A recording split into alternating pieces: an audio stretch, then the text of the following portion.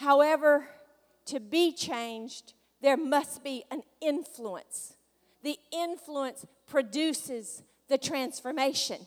That is what the purpose and the presence of a holy God in our lives is all about. It's about receiving a Holy Spirit into our spirit, His holy likeness, His nature, so that our soul, our mind, our will, and our emotions can be transformed so that which is seen, His image, can be rightly reflected in our lives. And it is the devil's business to distort that holy image. But that is why we are here in this conference, to be once again influenced by a holy God, His holy nature, so that when we leave here, we are rightly reflecting His image. We've got to have that influence. Our speaker who is going to be coming is a woman of influence. As an international speaker, as the international coordinator of the Network of Prayer, as the author of several books, she has influenced this world. Serving on many, involved in many righteous causes for our nation, she has influenced this nation. For years, as the First Lady of this district, women's conferences, she has influenced the women of Louisiana. She is an influencer. And I want you to receive Sister Theda Stinney. Let's give her the standing ovation that she is desirous of. And if we will allow the words that she speaks, she will influence the transformation in our lives.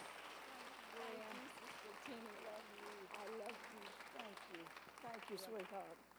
Thank you so much, and you may be seated. And y'all have shocked me. I didn't figure we would have this many women here on a Friday morning. This is wonderful. And I am happy to see so many of you here. You know, the days have changed, and there are very few women that aren't working on a Friday morning. And to see this many women here really is a wonderful thing. Thank you, Vonnie, for putting this together, all of her committee. And to the Ewings for hosting it, and to all of you for being here. And I am delighted that I am here. I brought some things for you if you would like them. I'd like to just tell you a little bit about it. There are several DVDs and CDs out there. I didn't bring but a few of them up here. I did a message at our women's conference, if you remember, I think it was last year, or year before last, on the anointing oil. And I went further in that and did a complete message. That was just part of a program. It is on DVD now. It has a tremendous message for you to understand what the anointing, that's a word we throw around a lot, the anointing. But I have, just from my own curiosity, I have asked people, what is the anointing? And it's amazing how we stumble over trying to define what the anointing is. There's some very definite things that the anointing means. Prayer gifting, something that I have been requested to do numerous times. It's available CD and DVD. It is how your personality plays into how you pray. Prophetic praying, which is amazing to me. We shy away from the word prophecy, prophesying, and we think that has to do with preachers that know a whole lot about the book of Revelation. But you can enter into a phase of prayer that's prophetic. And there's a tremendous power that comes with prophetic praying. Then the little booklets that I have out there, the three-legged stool, if you haven't learned to balance life, you're going to live in a helter-skelter all your life. Balance is something that's never completed. It's always in a process, but you have to be aware of it. Fasting, my daughter's book on fasting, which is very concise and very good. A message I've been doing for 40-something years and still get requests, not only from UPC, but from outside. Jack Hayford's church ordered 3,000 of these last year, Seasons of Life.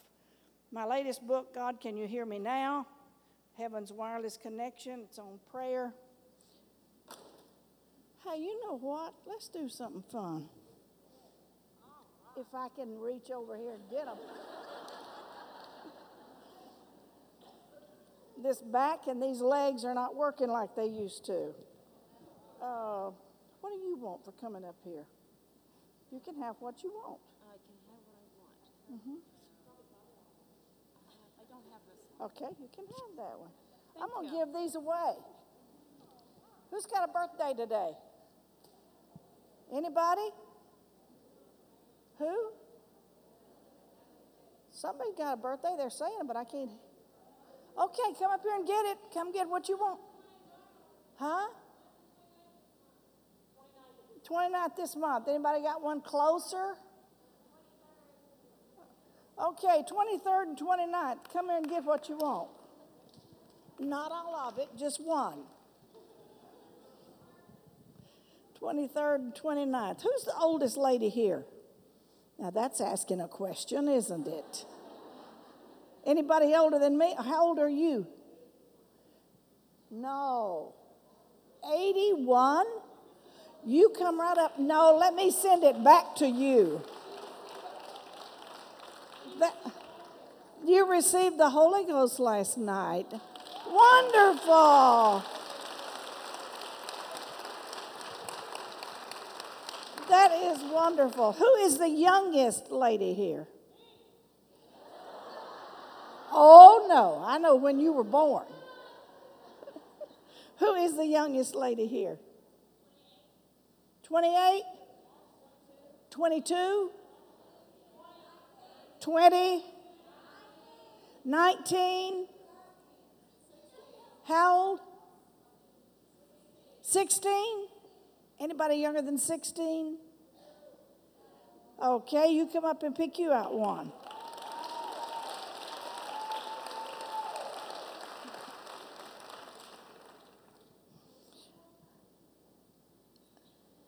I can almost remember when I was 16. Not quite, but I can almost. Oh, well, there's just a couple of things left. If somebody wants them, come get them. Nobody wants it? Huh?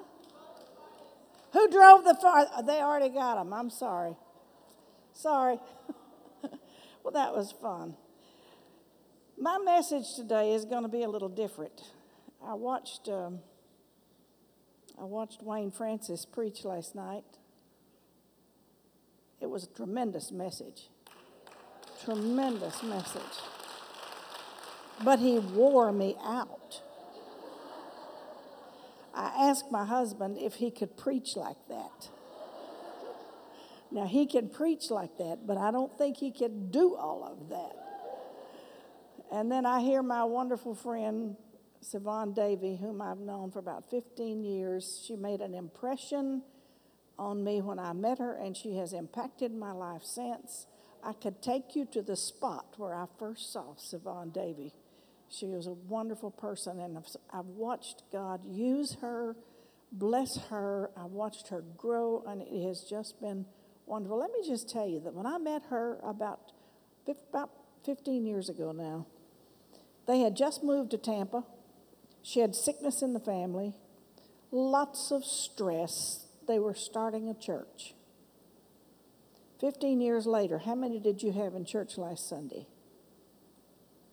1,700.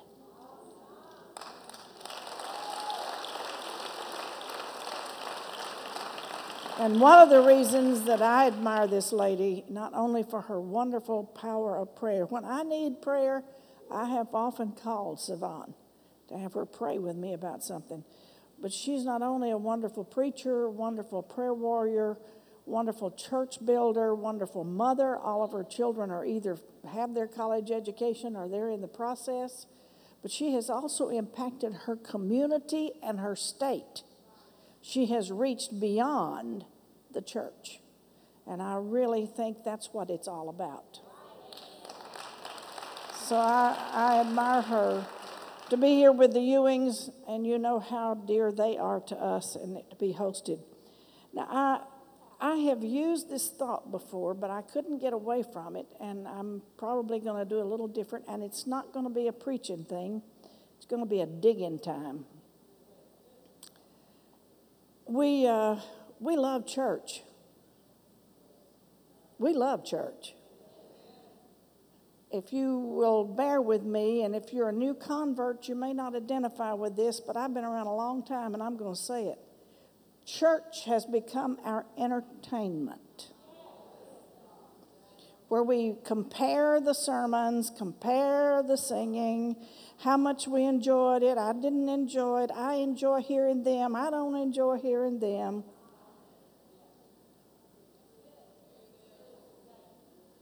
And we need to take some reappraisals of where we are and what the church is all about. I feel like that I am talking to you today as an elder, as a mother, because I feel concern not so much for the younger generation, but for the older generation. Now that may shock you. The younger generation, I listened to Wayne Francis last night, and he said, I want to change the world. I remember the coursing of that very thought through my soul as a young, aspiring soldier, warrior in the kingdom. I wanted to change the world, and I went to work on it.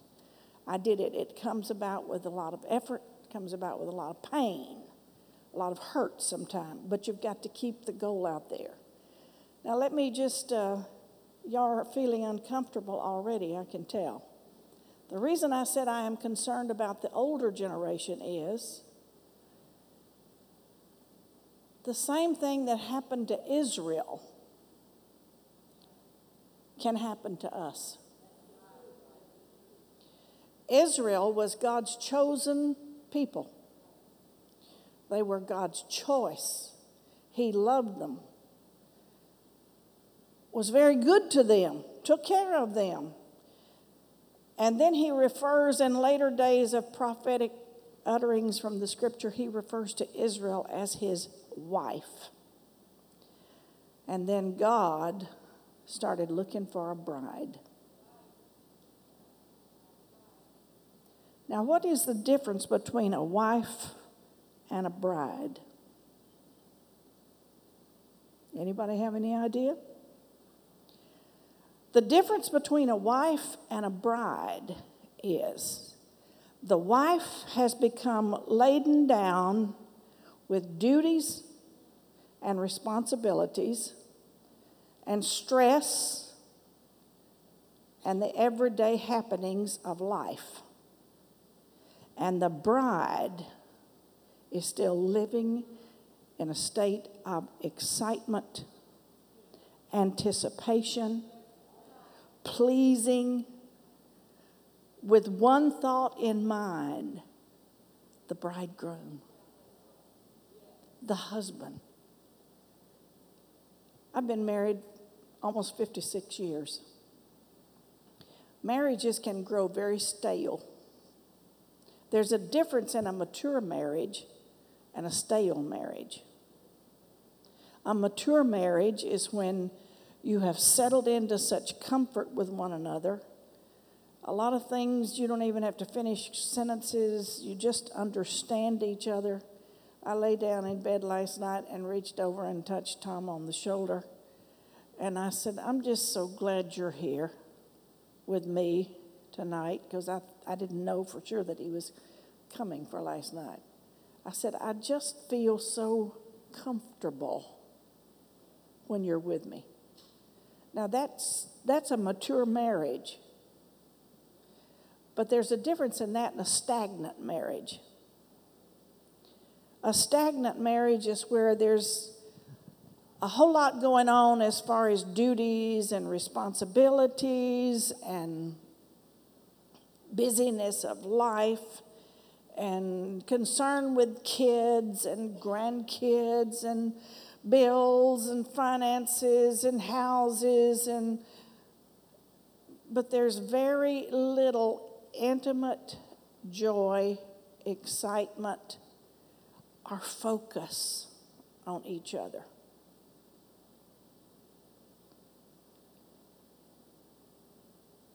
God looks for a bride. He rejected Israel when they settled in to the same old of keeping up with the rules and regulations and the duties, and they lost the intimate focus of who it was about.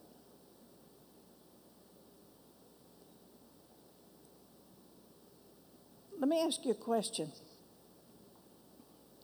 If you were describing, no, not you, if somebody in your community was describing your church to a total stranger, somebody that had just moved in, and they said, you know, it's the whatever name church it is, and they said, well, I don't know anything about it. Well, it's, it's located at such and such a place. Well, that still doesn't tell me a whole lot about it. Well, it's, how would they describe your church? Would they describe how we worship, how we dress, how we look? Would they say that's the church where the women normally don't wear pants? I notice all the women have long hair, and I think those things are wonderful. They're beautiful. They're part of our heritage. But has the description of who we are settled into our disciplines, and we've lost our passion?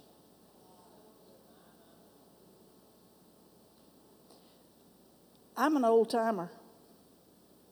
I remember the days, and I'm not wanting to go back to a lot of them, but I am concerned about this.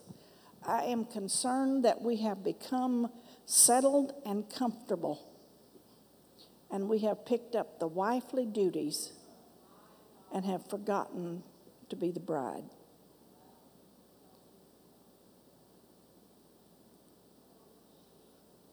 I don't want to be described. I don't want to be remembered for my disciplines. I don't want to be remembered for the things I don't do. I would much prefer that I could live a life where I'd be remembered for what I did and how I loved and how I reached and the passion that I lived for and my pattern of Jesus Christ. With that, I want to introduce you to a couple of questions. One is found in John chapter 1 and verse 38. It's simply this: what seek ye? The second question is found in John 20 and 15.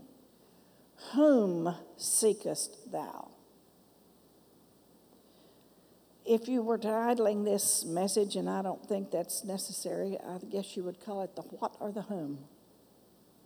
Let me give you a little setting of the first scripture.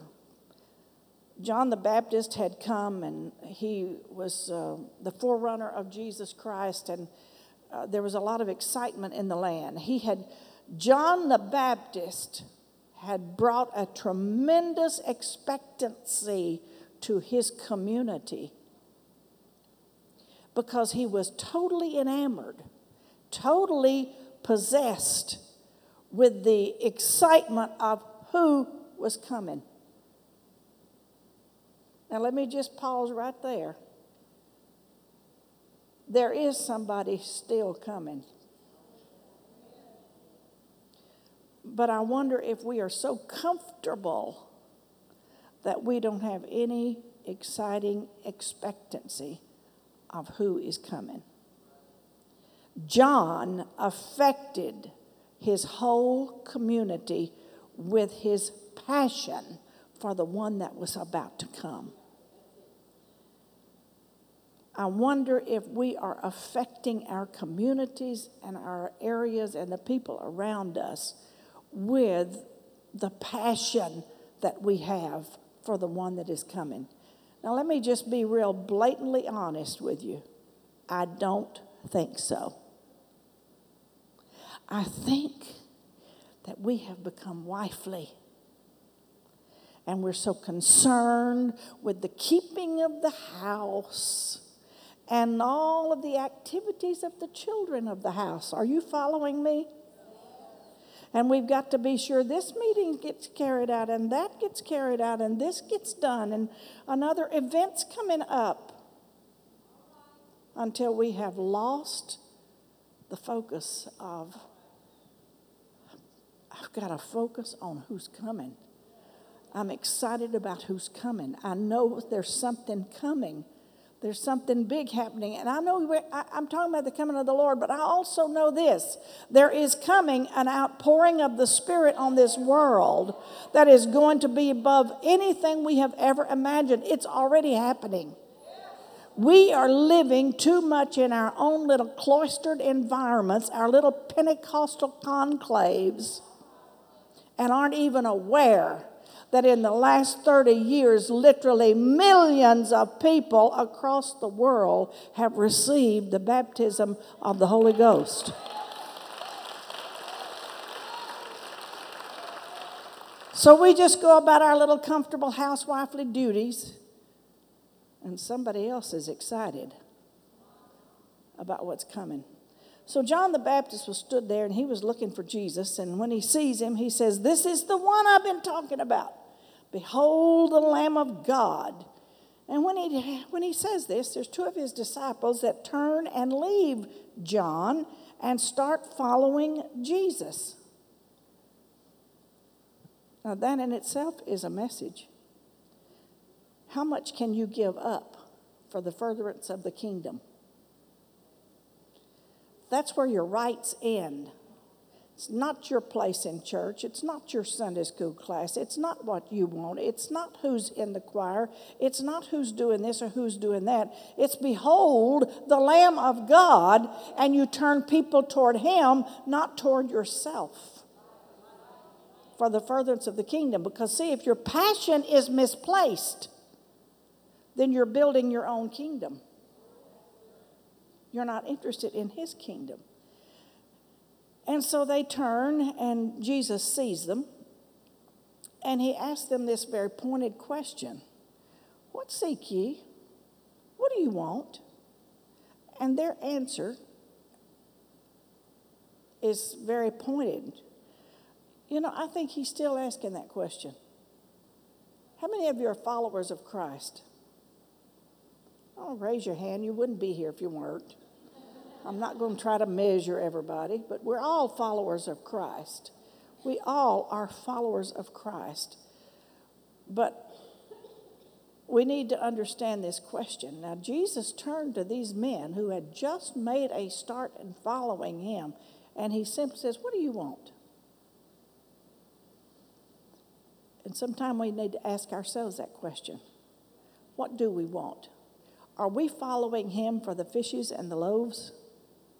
Are we following him for the crowds that clamor after him saying, "I'm a Christian"? What is our purpose in following Jesus? You know what their answer was? They said, "Where do you live?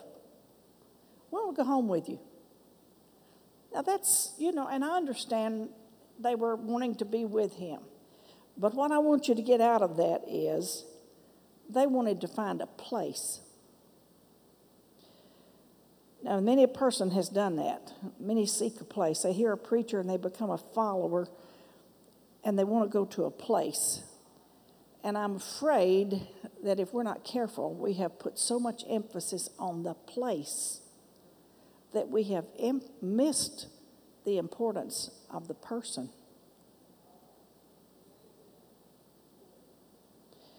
Do you know there are people that come to church to come to church?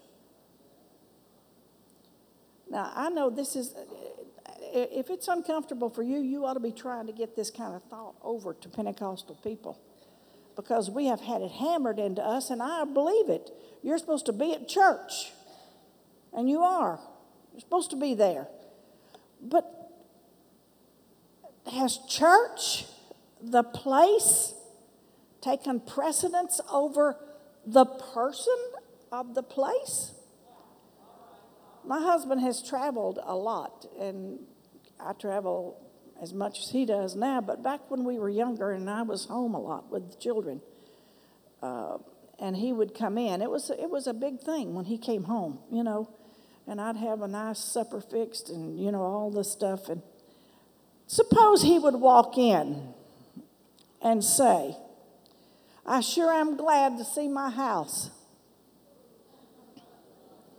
Walk over and pat the stove and say, "I sure am glad to see this stove. There's going to be some good meals come off of this." Pat the washing machine. "So glad to see this washing machine. I know my clothes are going to be clean after a while." And I'm standing in the middle of the den wondering,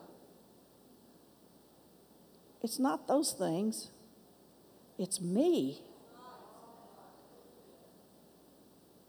And do we come to church and we're so glad to have the blessings of God, and the preacher did pretty good tonight, and singing was okay, and we're in a place, but we have missed the purpose of the place, which is the person that is there? I'm telling you, you can come to church and not be at church. You can come to church out of duty and responsibility, and you have come as the old, worn out, tired, exhausted wife. And Jesus is looking for a bride. Where is our passion? John 6:26, Jesus said, "Ye seek me not for the miracles, but because you did eat of the loaves." I just wonder, are we more interested in the loaves? Are we more interested in what he gives us from his hand than we are in him? Is it loaves or love? When you're young and in love, it don't matter if you're eating wieners and macaroni and cheese. You're just so happy. And I remember as a young wife, things were very meager for us, but I always did my best to make it look good and attractive, and I wanted the house to look good. Why? Not because I had a lot, but because I was in love. I had a passion for that man that I married, and I wanted to please him. I wanted to make him feel like he was important to me. Is it loaves or is it love?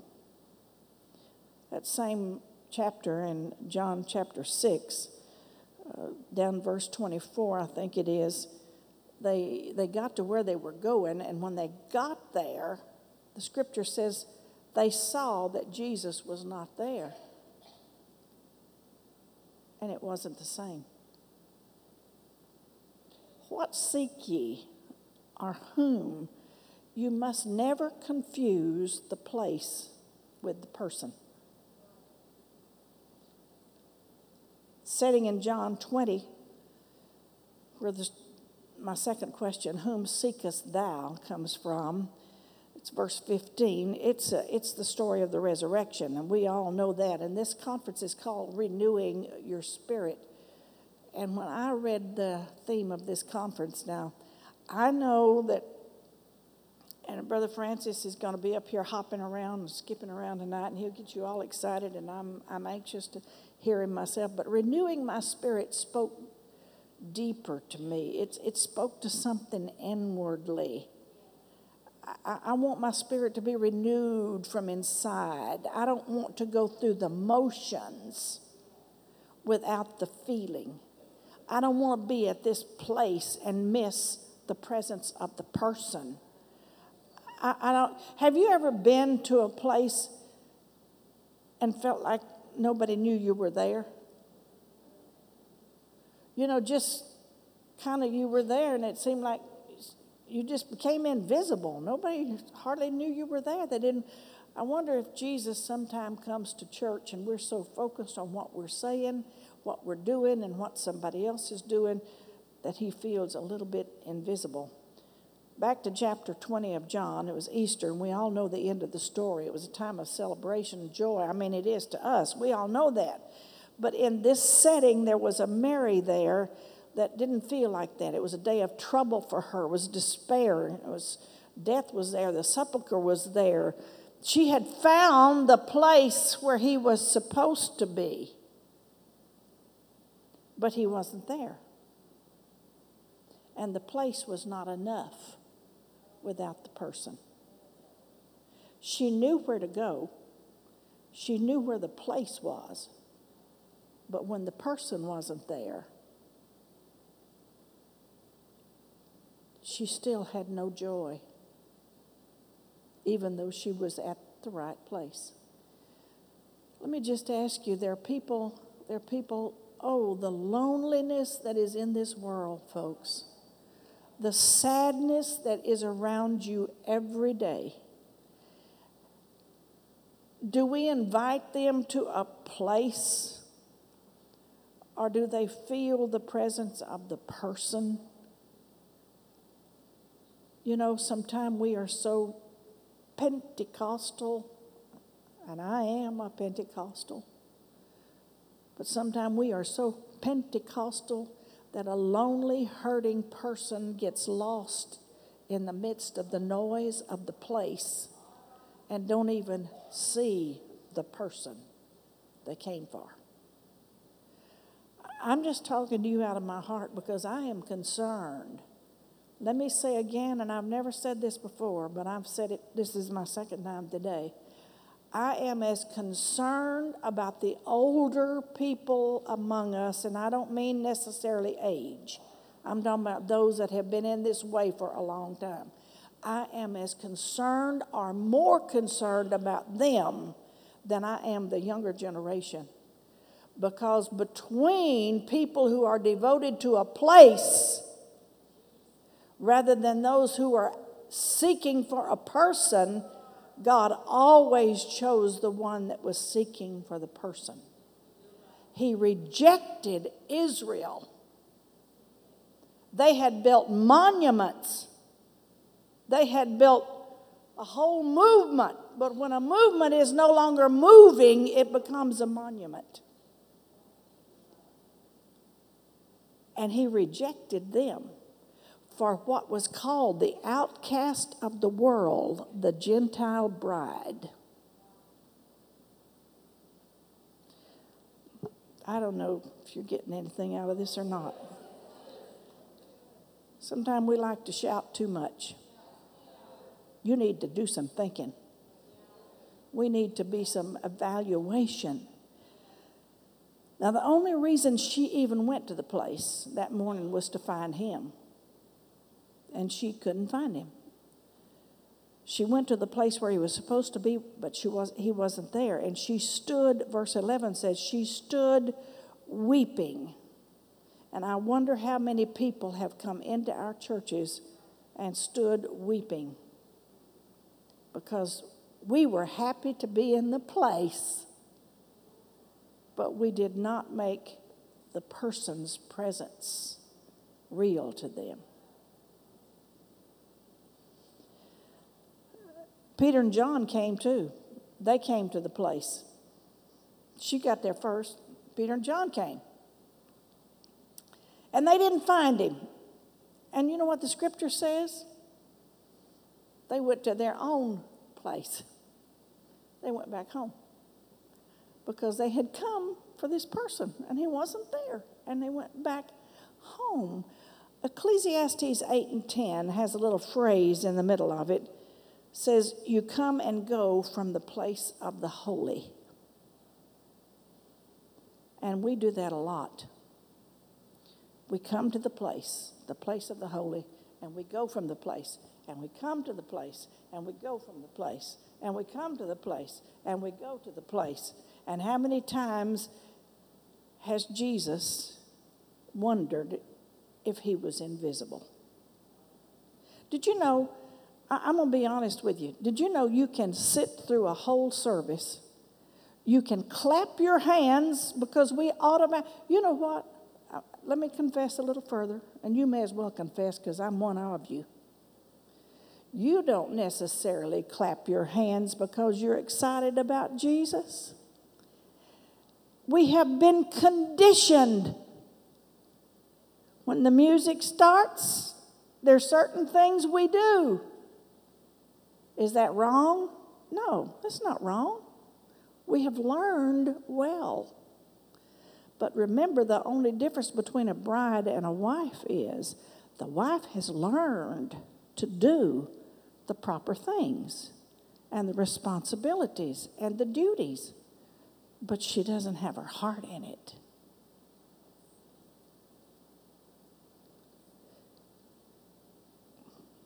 Bonnie, I'm sorry. I'll do something different tomorrow. Maybe. I'm not sure. By the way, I'm going to speak tomorrow on the feminine side of God. So they went home. She stood there. And we come and we go. She stood weeping and she stooped and she waited. Time lost significance to her. She was in the right place, but time lost its significance because she was waiting for the person. The focus was on the person. Let me just say that I love the excitement. I love the dancing. I used to. I can't do much of it anymore, but my heart can still jump up and down. I love all that. I love all that. But I'm concerned, folks. I'm just being honest with you.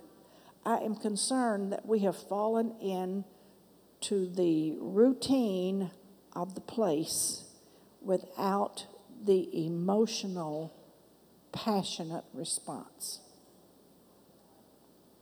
That is so dangerous. That's why young Christians don't have that problem. They come looking for Him, totally focused on Him.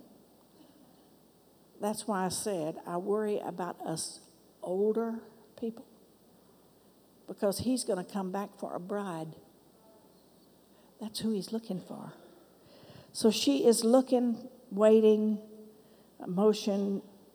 You know, God responds to how we feel, not what we do, not by works of righteousness. You can never do anything that will acquire salvation for you. It's not anything you do. Are we supposed to do that? Yes. You're supposed to live holy. You're supposed to keep yourself from the world. You're supposed to pay your tithes. You're supposed to give your time. You're supposed to pray. You're supposed to fast. All of those things are things we do.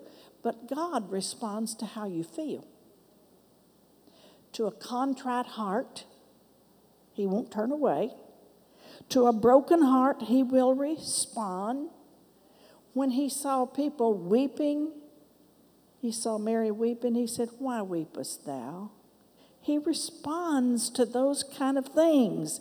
When He was with Mary and Martha and Lazarus had died, He responded to their emotions, their feelings. We have not an high priest that cannot be touched with the feeling of our infirmities, but with in all points tempted like as we. He is touched by not what we do, but how we feel. The difference between a wife and a bride is she routinely does her duties. The bride has the passion to prompt her. The bride probably doesn't do it as well as a seasoned wife, but she has the passion that prompts what she does.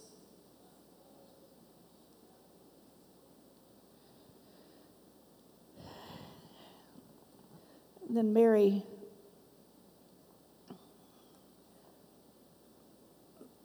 Mary heard the words, and the presence of the angels were there. But she wasn't distracted by that. She was looking for the person. She was looking for the person. Nothing ever deterred her from what she was looking for. All of what was going on around her, she just was looking for the person. The angels asked why. Her tears, Jesus was there. When he came, he asked her why. Heaven was touched by her true devotion to the person. Now, I love the story of where the women decided that they were going to go and anoint the body of Christ. To me, that is a beautiful story, especially for women. They mixed the ointments together, and they made the effort to go to take it to the tomb. But when Mary got there, it wasn't the anointing, it wasn't anything. She only was looking for one thing, and that was him. She was devoted enough to go to the place, but she was not devoted to the place without him there. She had a determined I will. She said to Jesus, when he said, "Whom seekest thou?" She said, "Tell me where he is, and I will find him. I will go and take him." The determined I will. You can have a mass service. You can have a congregational worship. But if you don't put the determined I will, you can miss the person in the place. We can all get caught up in worship, the act of worship. We even use that phrase, the act of worship. We can all get caught up in that. But you've got to have that determined I will. I will go and take him. That's from me, myself. There's another part of the Easter story that I would like to bring to your attention. Disciples going on the Emmaus Road. It's Luke chapter 24. If you will remember the story, they had left. They were walking on the road going to the little village of Emmaus, which was outside Jerusalem. And they were talking about what had happened. And they were talking about events. Because when Jesus got caught up with them, and he said, they were talking about the crucifixion and all this, everything going on. And Jesus said, "What are you talking about?" And they said, "Well, don't you know what's been happening? Aren't you aware of the events of the place?" Now, I know my mind is a little different, a little wacko. But how many times do we put special emphasis on getting people to come to the place for an event? And that's okay. I'm not knocking that. I think that's wonderful. I've promoted those things. I believe in doing that. What I'm trying to get you to see, and I don't know if I'm even making sense to you or not, what I'm trying to get you to see is we can't let the means become the important part over the person. They said to Jesus, they were walking along talking about it. Now, mind you, they were talking spiritual talk. They were talking about what happened in Jerusalem, what happened in the place. The scripture says they communed together and they reasoned in their heart, and they talked about testimony and all. It sounded real churchy. Real churchy. But they missed the presence. They were so taken with where they had been and where they were going that they missed the presence. And Jesus had to tarry with them and feed them again. And again. And how many times do we come And I just want to be fed again and again. And food is necessary, and feeding is important. But don't get lost in being at the place to be fed and forget who is the bread of life.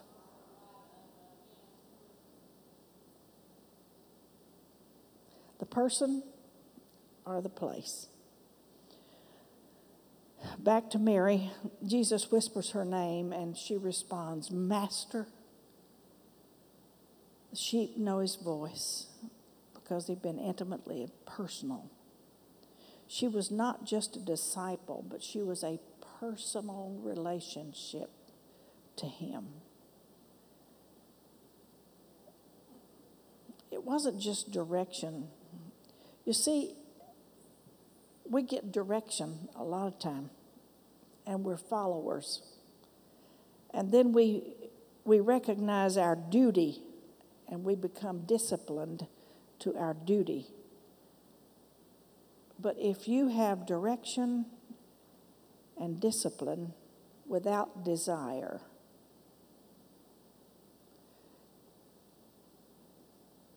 it's mechanical. Every one of you here know the scripture. You know what you ought to know.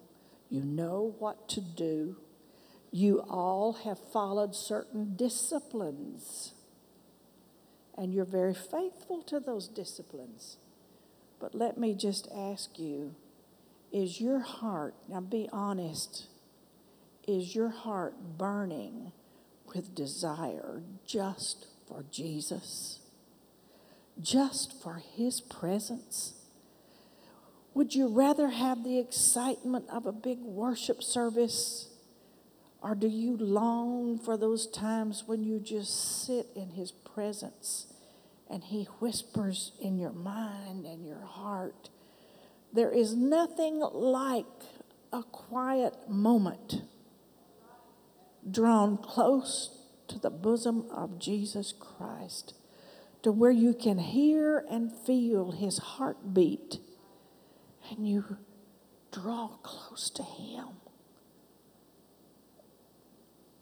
But are we so busy with direction and discipline that we have no desire? Did you know you can serve God? You can live for God.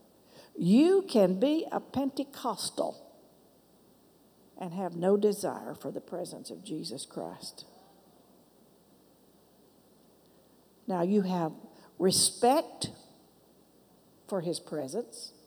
You have respect for who he is. You honor his name. But you know, I just have a feeling that my husband expects a little bit more out of me than just saying, I'm Mrs. Tom Fred Tenney. I bear his name.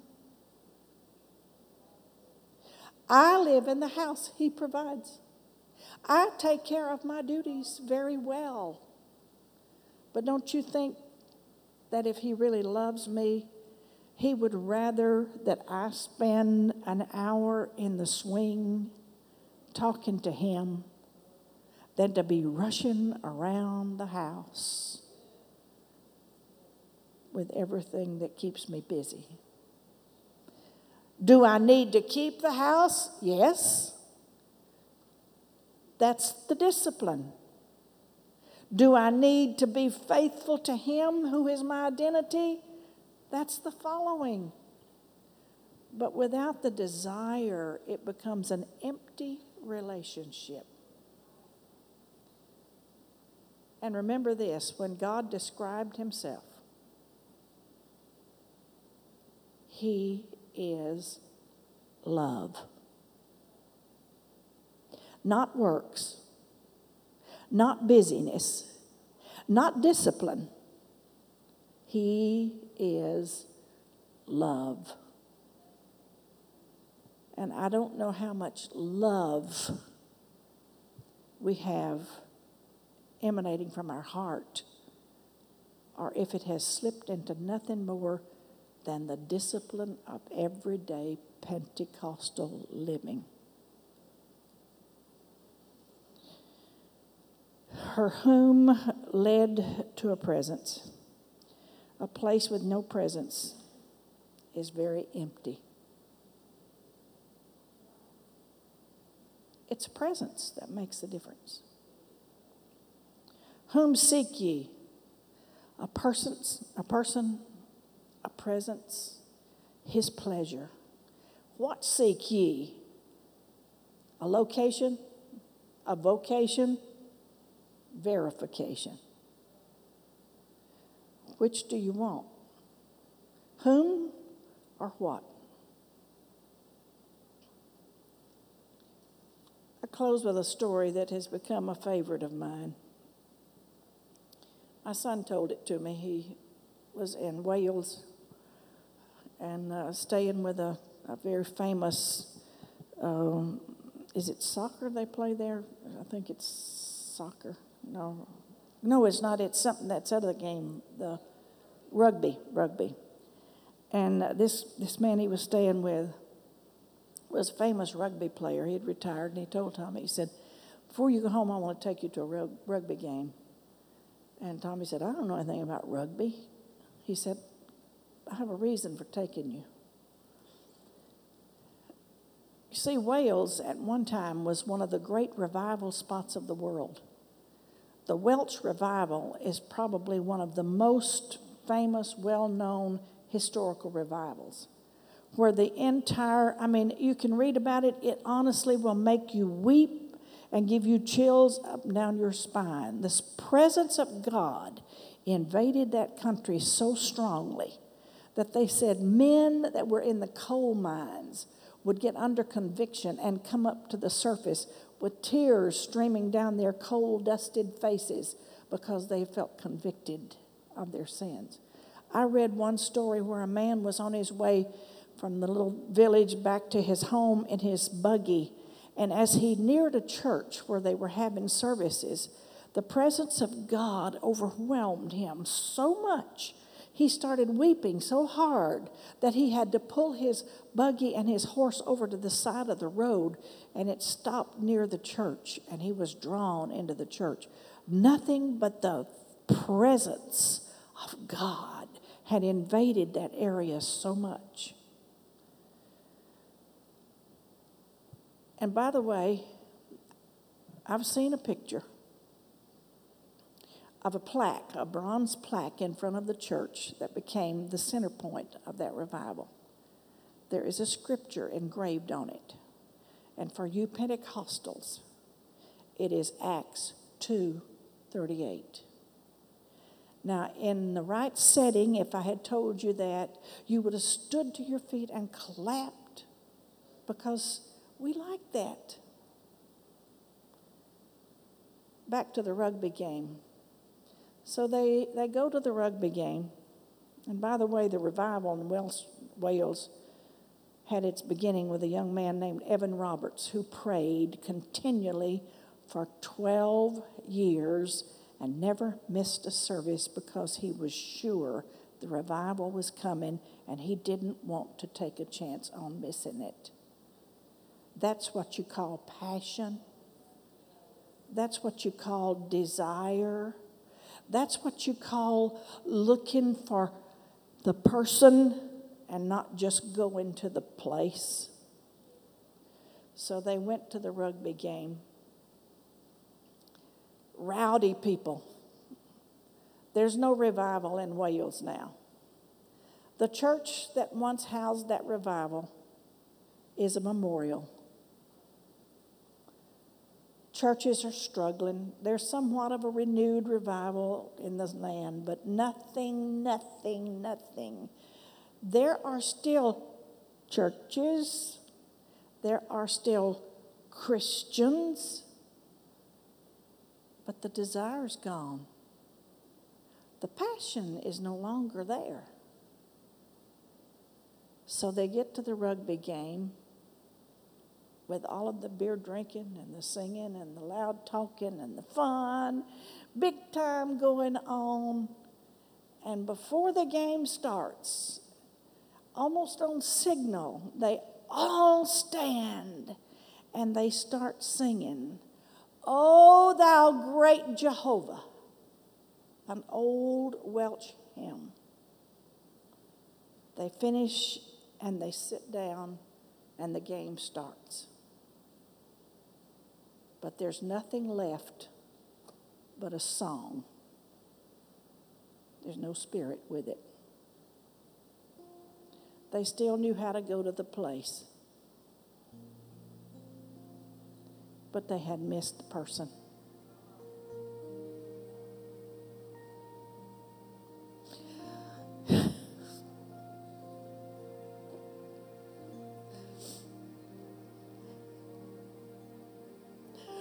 You know, I'm not worried about losing our doctrine.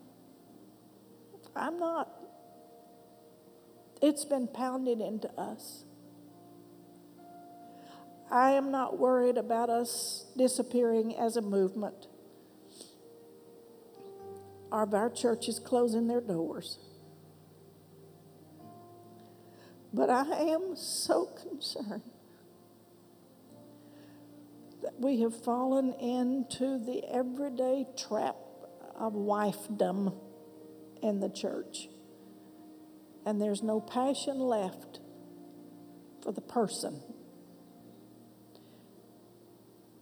We like the loaves that Living for God gives us, but the love is on the back burner.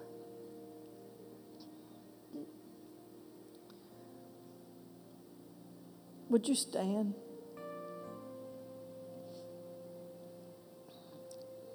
I'm not much for a big emotional ending.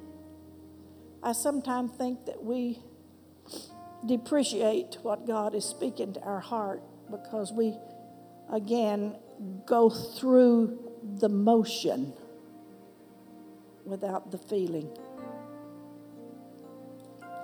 But if you would like to reevaluate where you are, you know, I counsel a lot of young couples.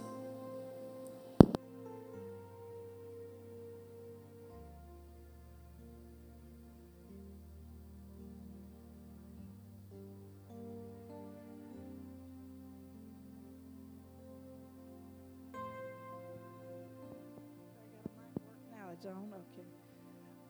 I don't claim to have a perfect marriage. Believe me, ask my husband. But I have learned a few things, and I counsel a lot of young couples. You can get so busy working, building a house, raising a family, that you can lose your relationship. And you know how you have to rekindle that? You have to start taking time to communicate and to spend time together.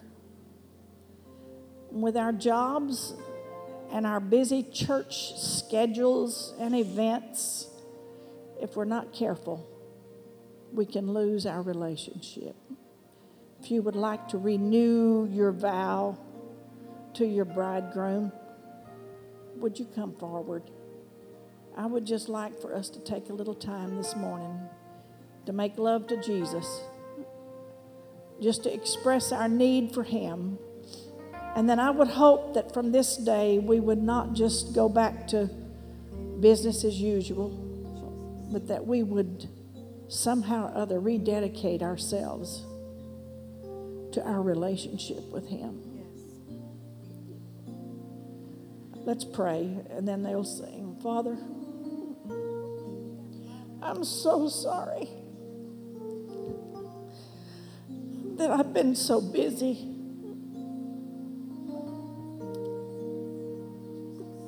Without you, everything that I do for church is meaningless. I just want to come back to love you. I want to come back to spend time with you. You're the one we love. You're the one that brought us here. We thank you, Lord, for the loaves. We thank you, Lord, for the place.